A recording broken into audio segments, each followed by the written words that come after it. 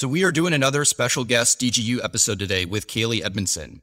Kaylee works at Brightwheel right now as a director of demand generation, and you probably know her from her days at Chili Piper and hosting the Demand Gen Chat. She was the senior director of demand gen there.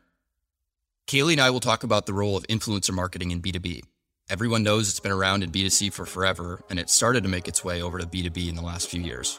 Kaylee's got some really interesting experience in B2B influencer marketing, and we've also been working with Dave Gerhardt lately, so this should be a good one. Demand Gen U is officially in session. Let's do it. Kaylee, this is going to be fun today. Not to air out your dirty laundry, but I think you may have said that this was the most that you've prepped for a podcast before. Is that true? Oh, it's so true. Here's the deal. I normally accept invitations and I literally have nothing. Like I just joined and I'm like, I hope they ask great questions because I don't know. I can riff with a brick wall. But yeah, I actually wrote notes for this one. So let's hope that that's like a sign of, I don't know, a sign of success and doesn't make it like worse. No, we can't go backwards. And we were just talking about this before we kicked the episode off. I think this should be pretty good. And we're definitely expecting this one to be a little bit more conversational today. Kaylee is a badass. If you don't know her, we've been meeting together lately and basically just holding each other accountable and calling each other out on our shit, kind of as like a peer mentor. So we should do an episode on that after we, get a few more meetings under our belt. We should. Totally. Alrighty. So let's cut to the chase. I think when people hear influencers, or at least I do, they think of all the garbage that's on Instagram in the B2C world. Everyone thinks of B2C and B2C only. And the good news is it started to change over the last couple of years. So before we get into all that good stuff, how do you define influencer marketing? Yeah, no, I think you've like set it up really, really good. Here's the deal. Like we all know that like people buy a certain kind of golf club because Tiger Woods uses it, or he doesn't, right? If you're not a Tiger fan, whatever. Or you buy a certain, oh my gosh, I didn't even know. No, it's I promise broken. That wasn't rehearsed. No, it was not. It's broken. I have to go get it fixed today, but all right, keep going. Perfect, right. So it's like you bought that because maybe you're a Tiger Woods fan. I really don't know why I chose a golf analogy because I'm not a golfer, but like it's been happening in the B2C world for years. And you, like as a consumer, have been like falling into this buying like psychology forever. So yeah, it's like we are with every channel. B2B is behind, but here we are trying to like step up to the plate and catch up on influencer marketing. And it's really just like we want to trust and believe in those that we have something in common with, right? It's like I really love Simone Biles. I used to be a gymnast when I was younger. So it's like if she wants to back a certain skincare product, I'm X% more likely to be like, oh yes, I would like to try that as well. And I think it's all about finding common ground. And we already have some layer of trust with these quote unquote influencers in our consumer mindset. So like, let's bring that same psychology over into the B2B world. And I think that's what marketers today are trying to like keep up with and learn to implement in the B2B space. Yeah. And I think for me, you touched on a couple different things, but it's all about knowing and liking and trusting these people. And you don't really know them personally, I would say most of the time, but you look up to them or want to be like them in some way. So whenever they recommend something, it holds a little bit more weight, at least for me, when I'm looking at, if it's, let's use golf, if it's certain golfers, if it's somebody recommending apparel that they wear, or in a B2B context, if it's somebody saying, they had a really good experience with this piece of software. It's just the third-party validation that seems to be more believable in some ways when it's coming from people and not the company who's trying to get you to buy whatever they're selling. That's what I was going to say. I think that's the point. It's like like they are more accredited, right? It's more authentic because they are hopefully like really a user of this skincare product or this B2B software or whatever the case may be. And they are giving a true testimony to what they think about it, what they like, maybe what they don't like, all of those things. And that's the power of influencer marketing. And yeah, we're just trying to catch up to what B2C figured out probably like 70 years ago. Yeah. And this is going to be a tough question because I don't even know if I can remember my own answer, but when do you feel like you first came across influencer marketing, or at least you remember it? I feel like probably like 5 years or so ago, but the difference is that it was really being like a playbook that was run by the big dogs, especially in software. Like Salesforce, like those level of players were the people that were really like already playing that way. And I think there are like several reasons as to like why like smaller players hadn't entered that field yet. And we can definitely get into that too. But I would say probably like 5 to 7 years ago was like, but only like 1% of the people were doing it. And even then, like maybe not doing it the best. Yeah, I think for me, at least in a B2C context, I almost think of it more as endorsements. And I mean, influencer marketing is kind of like you're endorsing something at the end of the day. But I always think back to, I had to go the golf route again, but Tiger Woods endorsing something or any big athlete who was endorsing something. It was like, oh, wait, if it's good enough for them, it's more than good enough for me. So I think that was my first time coming across it in a B2C world. And then in the B2B world, I don't know. I think it was the mammoth enterprise software company is definitely within the last, like, let's say 5 to 10 years. I don't know specifically of one of those companies, but I feel like they had the budget at first to do it because it was so like insanely expensive. It's still expensive depending on who you're trying to get to influence these days. But I think the cost has come down a little bit too.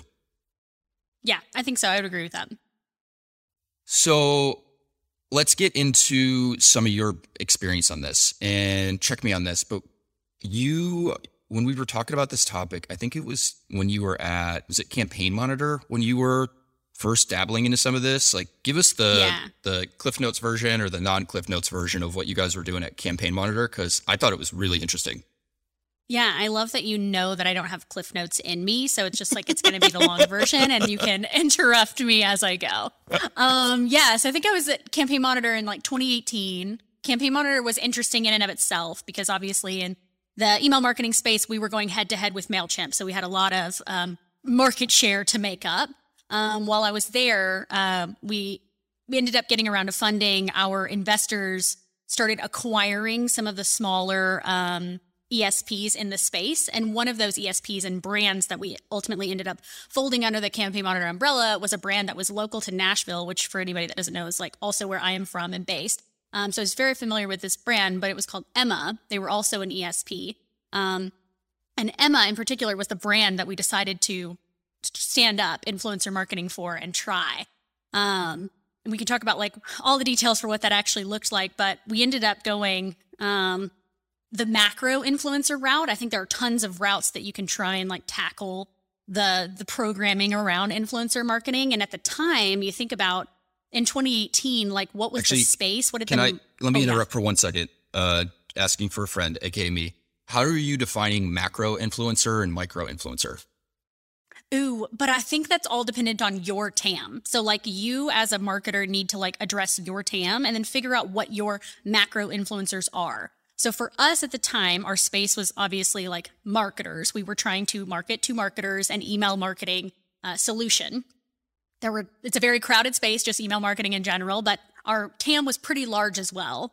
For us at the time, a macro influencer, and of course, like it was early on in general, so a lot of B2B leaders didn't have a ton of followers. The threshold for us back then was 100,000 followers or greater. But I think that if you're in like a more niche industry, you might not have anybody in your industry that's talking about something that your buyers will find applicable that has 100,000 followers even today, right? So I think your macro, micro, or mid, like all needs to be determined based on your own assessment of the industry and how many like active players you have that are serving as thought leaders in that industry. I love that answer because it's always the best answers are depends, and it depends on your industry instead of just some huge blanket statement. So I dig it. Yeah. No, but I really think it does, right? Because if you're going after like, I don't know, maybe like a much more technical buyer, like I don't know, an engineer or something, like you probably need to understand like, oh, well, if this engineer only knows Scala, then it's like we need to find somebody who's also talking about Scala. So I think it's like, it is going to depend, right? And it's like, I'm, if you're marketing to medical professionals, there's no telling what types of caveats or like segments you really have within that. So yeah, just know that, yeah, it does depend. And I think it's really based on your own like TAM. So for us, we were like 100,000 or greater is macro.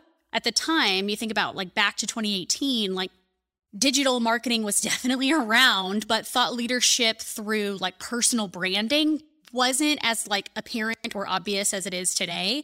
But you think about like what these like quote unquote influencers were really doing. They were like on the conference circuit.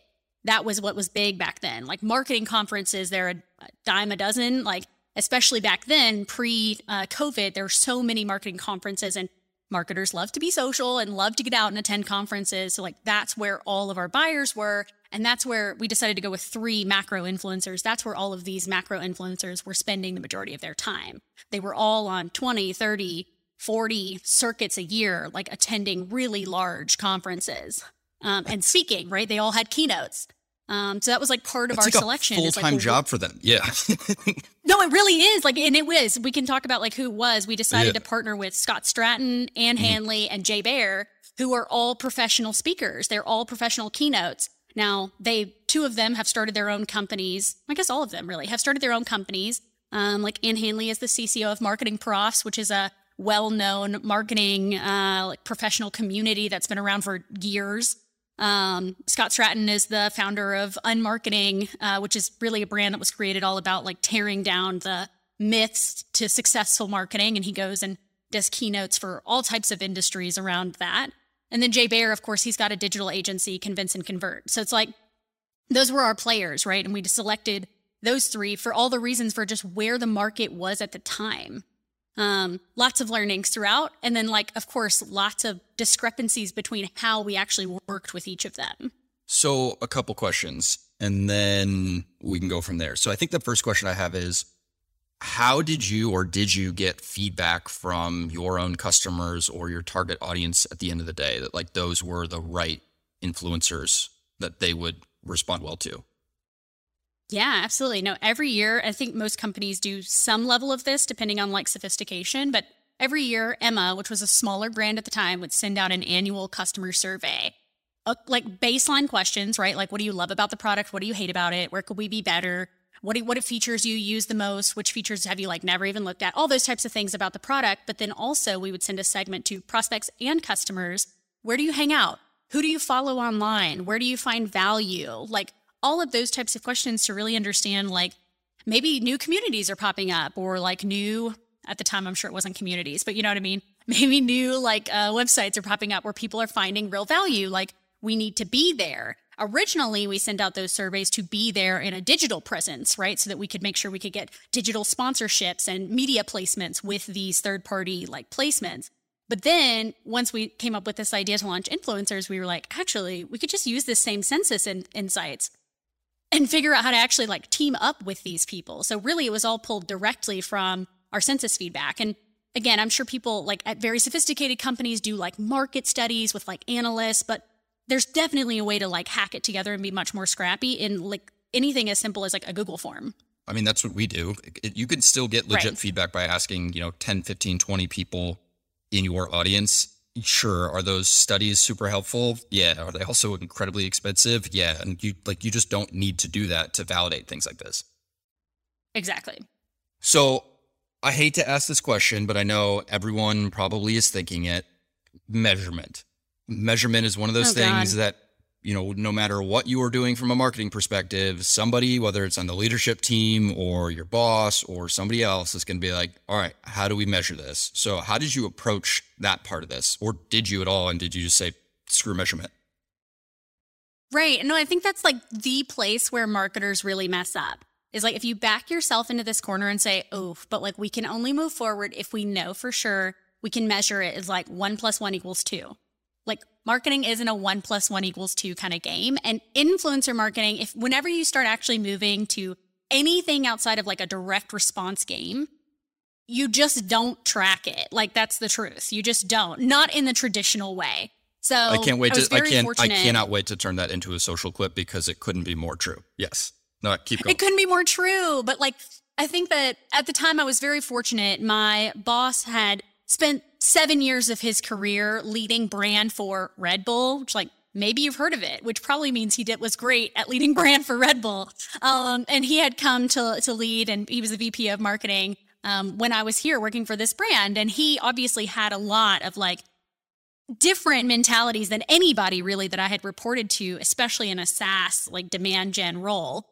And he was not pressuring us for reporting, which is great. It allowed us this freedom to like jump off the cliff and just take a leap of faith and say, hey, we've identified these 3 partners. Like we really believe for all of these reasons that they are our people. let's not set like strict guardrails around it. And we didn't. Over time, we did find ways to develop like self-reported attribution or campaign level attribution for certain activations that we ended up doing with these partners. But there wasn't like one holistic Salesforce campaign where it's like, if it's not in there, then it's not successful. That's ultimately just like not how we approached it at all. And honestly, like, I feel like if you're trying to do the like, we spent $2, we're getting $4 back Don't scenario, do it. Yeah. you're like, it's never going to work. You can like stop before you even get started because it's not going to work. So you mentioned your old boss and having, we were looking at his LinkedIn profile when we were riffing on the topic, and he had a pretty interesting background. So what were some of the things that, looking back, he brought over from Red Bull that changed the way that you would approach something like this? Because not many bosses work for, you know, a B2C brand like that, and also a B2C brand that has insane awareness.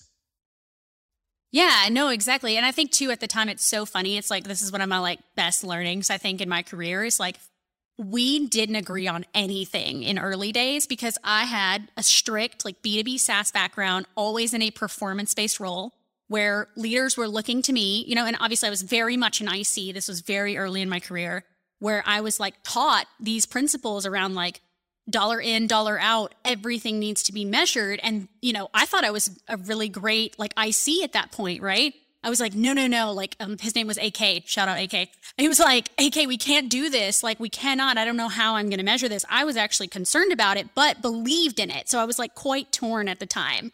And he was like, here's the thing, Kaylee, like, you just can't expect it. And here's why. He's like, he talked me through some of the campaigns that they'd run at Red Bull, how many, you know, the ridiculous amounts of dollars that they had spent on it and how they ultimately attributed success. And it was all through like a self-reported attribution model, which at the time we didn't have such a direct naming convention for it, but it was a very tactical approach of like, okay, here's the thing. We're going to partner with Scott Stratton. We know that he's going to this city, this city, this city, this city. And we know that we're going to do a book signing. We're going to do whatever. One of our first like activations was a book signing. So we ordered some of his books. We had him sign them. We had him come to our booth. Our booth had hundreds of people after his keynote lining up to take pictures, have him sign the book. We took pictures. I'll have to go find them so you can like post them later. But hundreds of people wrapped around the conference. We were like causing like real disruption. And he like pulled me aside and he was like, Kaylee, this is your attribution right here. This is your success. I love that. And I was like, oh, like, but I didn't like get it until we were like in it. And he was like, this is marketing, like around you right now. Everybody was coming up. I love Emma. I love Scott Stratton. Like we were just standing there like in awe, like listening. Of course, he knew it was going to play out like this. I was like, just like dumbfounded the whole time. Like, this is so awesome. But that was my first like real experience for like creating disruption in a space.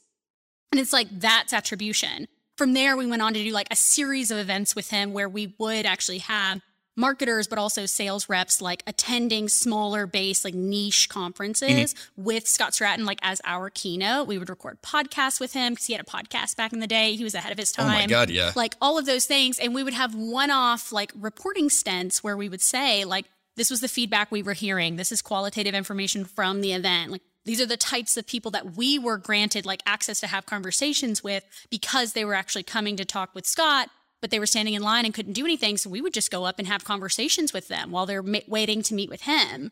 From there, we would attract like all this valuable information about them, who they are, how they use email. Like it was so valuable that he's like, this is our ROI. This is all we need. And like, that's what gave us like the jumping point to go and then partner with Anne and with Jay. Gotcha. So you started off with him first, and then did you go immediately to the two others and work with them at the same time, or was it kind of gradual? At the same time. No, at the same time. Like we had proven enough with Scott to where we're like, this is it. Like this is going to work for us. So then we went and found two additional partners, and it was Anne and Jay. Was there anything that you learned from working with Anne and Jay that was different from the Scott experience, or was it more or less kind of the same things that were playing out? No, I think it was very different. Like each of them actually ended up having very bespoke contracts with us because they're all three very different people. So Scott, like the best way to describe it is like he was ready to marry Emma, the brand. He just loved Emma. Like, he used Emma for like his ESP. He had a newsletter. He obviously had a podcast. Emma sponsored the podcast. We were like wrapped around his mic. We were his backdrop for like his video recordings. Like, he was ready to marry Emma. He was like such a great partner to choose to like start this with, because we could see like, you know, you just ask and he's like, yes, I'd love to do that, right? Like, I had no background in like contract negotiation or like building bespoke contracts. And I was like just leading the charge as like his POC. And I was like, I don't know. Like, I mean, do you want to do this? Do you want to do that? And he's like, yes, I would love to. So it was almost like testing boundaries with Scott. Yep. Which like in a way spoiled me, because then when I went to have a conversation with Anne, my first conversation with her, she, you know, I remember like calling around to everybody, just trying to figure out how to get this lady on the phone. She finally calls me back one day. I'm like, oh my gosh, I run into a conference room and I'm like, and this is Kaylee. I was like, you probably don't know who I am, but like, da. And she was like, here's the thing, Kaylee, like, I really respect your like grit and like how, you know, like aggressive you've been at trying to get in touch with me, but like, I don't do these kinds of partnerships. And in my head, I was like, oh my gosh, like, what have I just done? I just remember being like, so like, I don't know, just like down. Yeah. The minute she said it, I'm like, okay, no worries. And so I'm like, thank you so much for your time. Cool. I go back to my desk and I'm like, okay, how can we figure out how to make this work? Like, we have to partner with this lady. So I started following her on Instagram. I started engaging with her content. Like, I truly was also a fan of hers. So I actually flew out to a conference in North Carolina at the time that she was speaking at, and met her after her keynote and was like, can I take you to lunch? She was like, are you kidding? She's like, oh my God. God. I respect the hell out of that. I love this. Keep going. We go to lunch. We have a great conversation. I mean, I just love this woman. Like, especially me, I'm young in my career. She is like very established and like so brilliant. She always wears these really badass like pantsuits when she does speaking engagements. I'm like, I just want to be her. So I really was like selfishly just like, this is a great conversation for me in my career, but like, also, I really want to land you. So like, how can we make this work? And at the end of the lunch, we just honestly riffed. We had just a great natural conversation about her career and what she's done and, you know, my quote unquote career. But I was like, definitely not. I had no idea what I was really doing. I was like, this is like what I think I want to be when I grow up. It was just a great conversation. At the end, she's like, I'm willing to do an engagement. Like, let's start with a book signing. And I was like, yes. I just remember like calling AK after that conference and I'm like, yes, I'm headed home. I was in North Carolina for less than 24 hours. I was headed home. She agreed to do a book signing. I'm like, yes. So we set it up. It went so well. She agreed to do like an actual formal contract with us. But her contract did look different from Scott's, right? Scott was ready to marry us and was willing to partner with us, but it was very different. That story is amazing. And I would, just so everybody knows, was completely unscripted. So we did not plan for that story, but I love that. It's like I saw, when was it? I don't know, it was within the last couple months, but it was whenever that dude was climbing Salesforce Tower in San Francisco. Did you see this?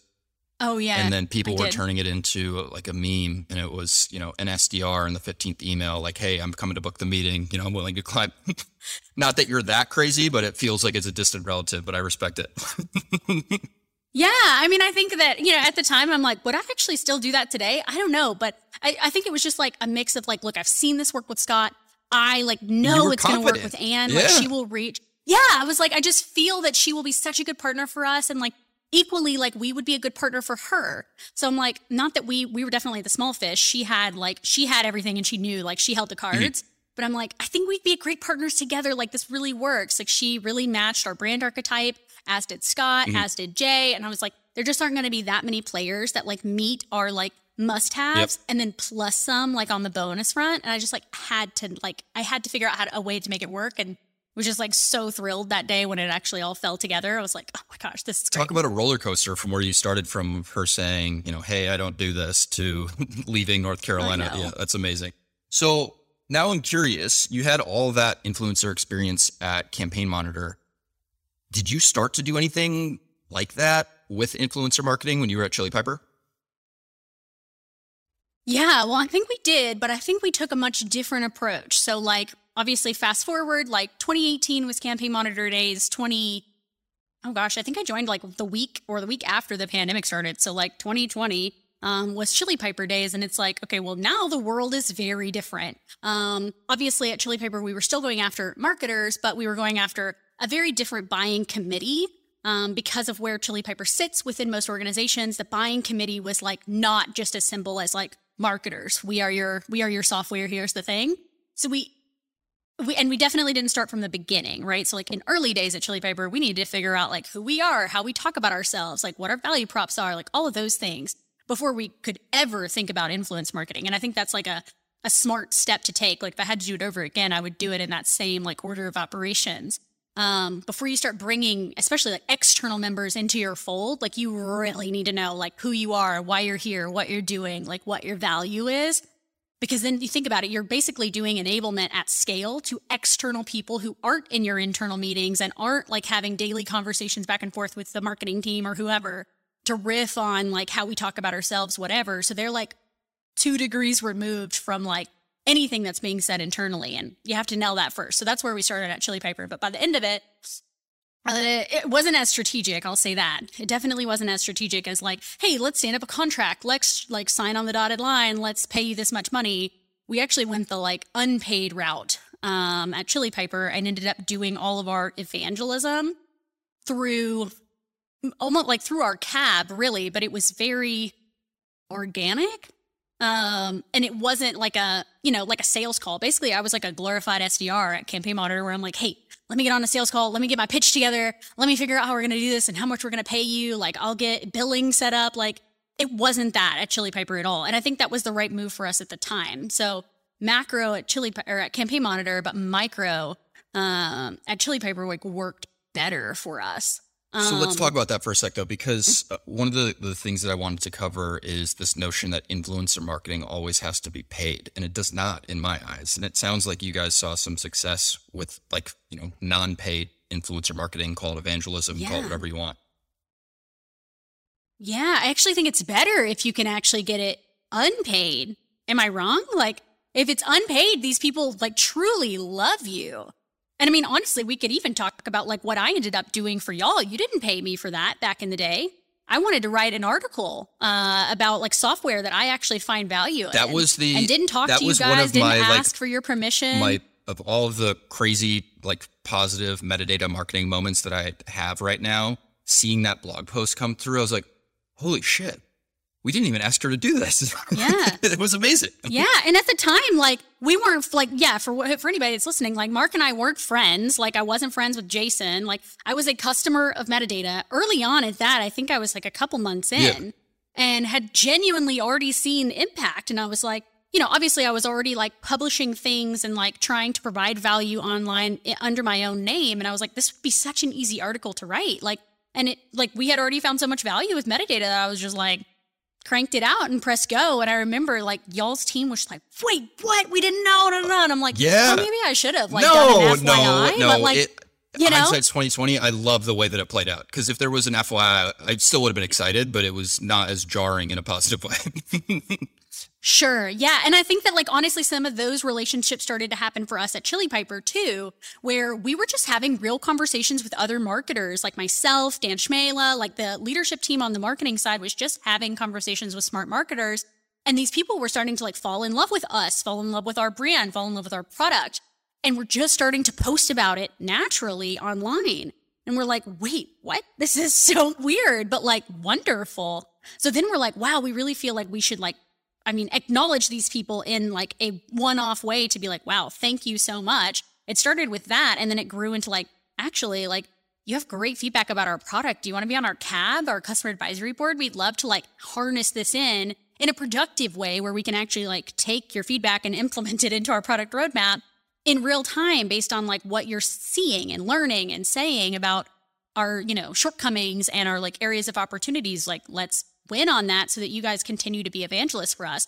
It became this really natural, cyclical, like product feedback loop where they were then like so pumped about us and our brand that they were willing to go and do more and say more and talk to more people. It also serves as like a great feedback loop for anybody that does need a customer referral when they're on like the last stage of the op and just like aren't ready to commit to being close won yet. And it's like, do you want to chat with somebody? We've got a handful of people over here that like love us. We can pass you off to any of them. So yeah, it was just like, I think that the flywheel, for whatever that's worth, at Chili Piper was like far bigger than what we actually ended up unlocking at Campaign Monitor because like the the ways in which we could use those insights throughout our actual like pipeline and sales funnel was just a lot more efficient than what we ended up doing at CM. So it's like, I even think in that aspect, like there's a lot of progress that was made. So that's kind of how we got started. I don't want to say it was intentional at the time, but that's how we got started with, influencer marketing at Metadata. So this would have been the summer, I think it was last summer actually. And we were still a team of 2. It was Jason and myself with some freelance help, but we needed to get more content out the door. So what did I do? I started to reach out to people who I thought were influencers in B2B marketing and stood up like a guest blog series, called it No Fluffs Given, which I love. It was probably one of my favorite titles that I've come up with, shameless plug. What company can you work at where they openly encouraged content series titles like that? But I think the coolest part was I built relationships with a lot of those people. So then when, demand came around last year, or we do other events, like the Emmy Awards or whatever it may be, you've already built that relationship with those people so that when you ask again in the future and, always giving something in return, they say yes. And you're tapping into their audiences, their followings. The second that they post something, like Devin just posted about speaking at Demand again this year. What happened within the first couple minutes of him posting about that on LinkedIn? I get all the HubSpot notifications that people are signing up. So it's like, how can you build relationships with people to then tap into their audiences? And like, you have to do it sincerely and not with a hidden agenda. And we're playing the long game, but I think as long as you play the long game, you can do this really well and not have to pay for it. Yeah, no, I think so too. And I think too, that's why like people get into this like test mode, right? Around like, oh, I'd like to test influencer marketing or like figure out how to stand up this programming. And like, maybe they give it a quarter, maybe 2 quarters. And it's like, no way, like you're never going to actually see like the long-term momentum of what this channel and this like programming could really do for your brand. Because you're like not even going to make meaningful relationships in that amount of time, right? Like at this point, I think like I've been riffing with y'all for, I guess almost 2 years or something? It's been a long time, right? And I'm like, now you're like a daily part of what I'm doing. I'm like, I don't know, I'll ask Mark. But like a year, like 3 months in, that would have never been my first reaction, right? And so it's like, that's just not how it's going to work long term. And I think too, you guys obviously have also been partnering with DG. Like, talk to me about kind of how that like came up. Yeah, so I think I mentioned it a little bit on another episode that we did, but the funny part is if you hadn't listened to that episode, so Gil, our CEO, wanted to get more out there on LinkedIn and kind of build his own presence. And I really just kept annoying him. I was like, hey, you should work with this guy named Dave Gerhardt on this. Like he's looking to work with CEOs who get marketing, all that stuff. And I just kept annoying him and annoying him and annoying him. And he finally started. Strategy. That's kind of my strategy usually. I need to pick a different one, but it works. And they hit it off really well right out of the gate. So I'll never forget this. It was like November-ish of last year. I was on a one-on-one with Gil, and he was like, hey, so I'm thinking about bringing Dave on as an advisor. And I was like, Dave Gerhardt? He's like, yeah, like I think he could be great. And I was like, holy shit, this is unbelievable. So we brought him on, in an advisor capacity. It's paid. I can't get into the specifics of it, but mostly because I don't know the specifics.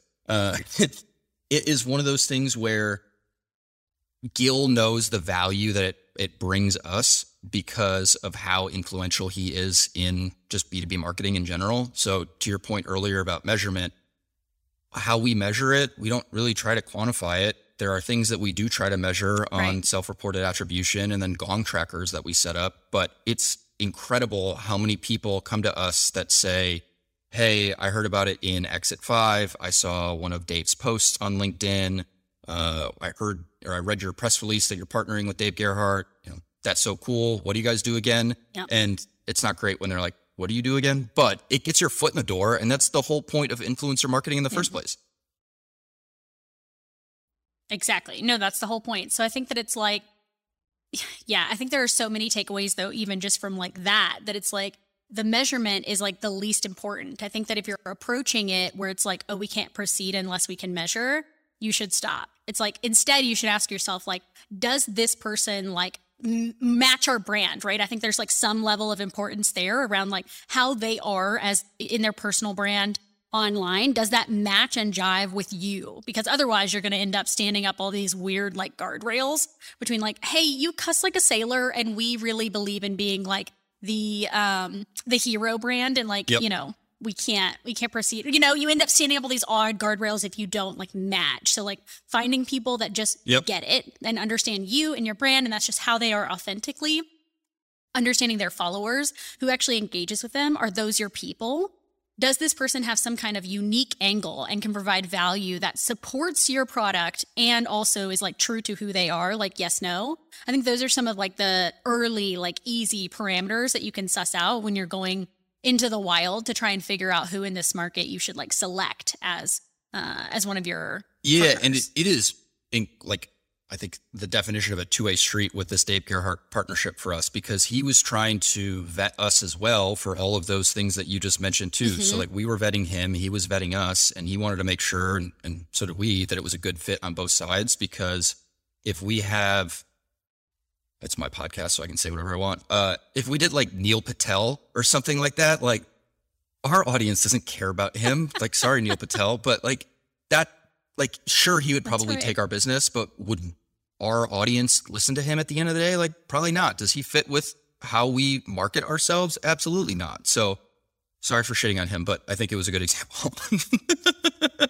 I mean, I guess I did like softball that over to you and you decided to hit it. So I'm like, okay, that's fair.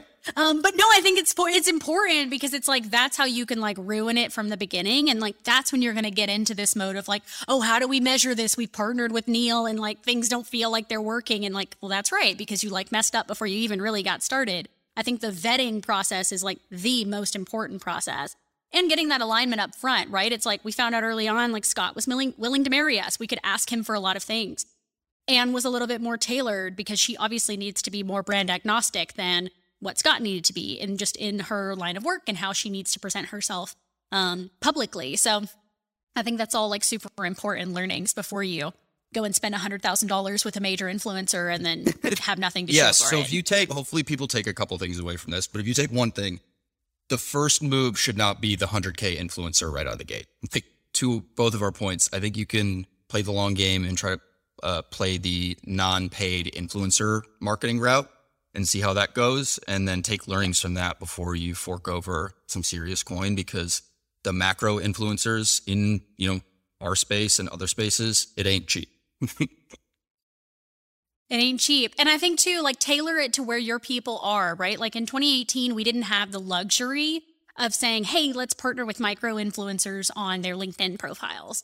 Like, I mean, people would have had 400 followers a piece. That would have not that it's all about like quantity, because it's not. There's definitely a blend of quality, but like 400 players a piece wouldn't have really moved the needle for a brand that was already pretty well known. So it's like, I think too, like think about like the luxuries or the quick wins that you have in your space. Like, where do these people actually hang out? Maybe it's like these people are all over Reddit, or these people are really on TikTok, or like whatever your thing is, like tailor it to that audience. So like back then I felt like we had to go macro at the time because that's what the market literally is like right at our fingertips, where you really can like suss out strategic partnerships with micro influencers at better scale. And you're like leaving less on the table, right? If you're partnering with a micro influencer and it doesn't work, like it's a lot easier to like, okay, take those learnings, move on, figure out like what worked, what didn't work, and then like assign it, like work it better for the next person you decide to partner with. It's actually an unreal point, because when we were thinking about like who we should get for outside help for some of the marketing stuff that we were working on, obviously Dave's resume speaks for itself, but also our audience at the end of the day lives on LinkedIn. So we knew he is one of the biggest voices on LinkedIn. Therefore, we went where our audience is. If our audience, let's say I was at a different company and for whatever reason, YouTube was big, like then you'd probably go to YouTubers, although I feel like a boomer saying that, and go find people who are really big in that channel, or to your point, Reddit or Twitter or something, because each of these people, they don't have the same reach on every single channel. So you got to figure out where your audience is and like what that number one channel is to double down on, because really we're in a couple channels right now. We're not trying to do the shotgun approach. Yeah, no, I think that's totally fair. All right. Well, this was awesome. We could keep going, but I don't think Riverside will let us keep going. Just kidding. We're trying to stay within time today. Kaylee, I love talking with you as always. This was great. We'll have to have you back on Demand Gen U in a couple months, and we'll do another Beautiful. episode. Let's do it. Thanks for having me. Thanks for listening, guys. We'll see you next week. Thanks so much for listening to this episode of Demand Gen U.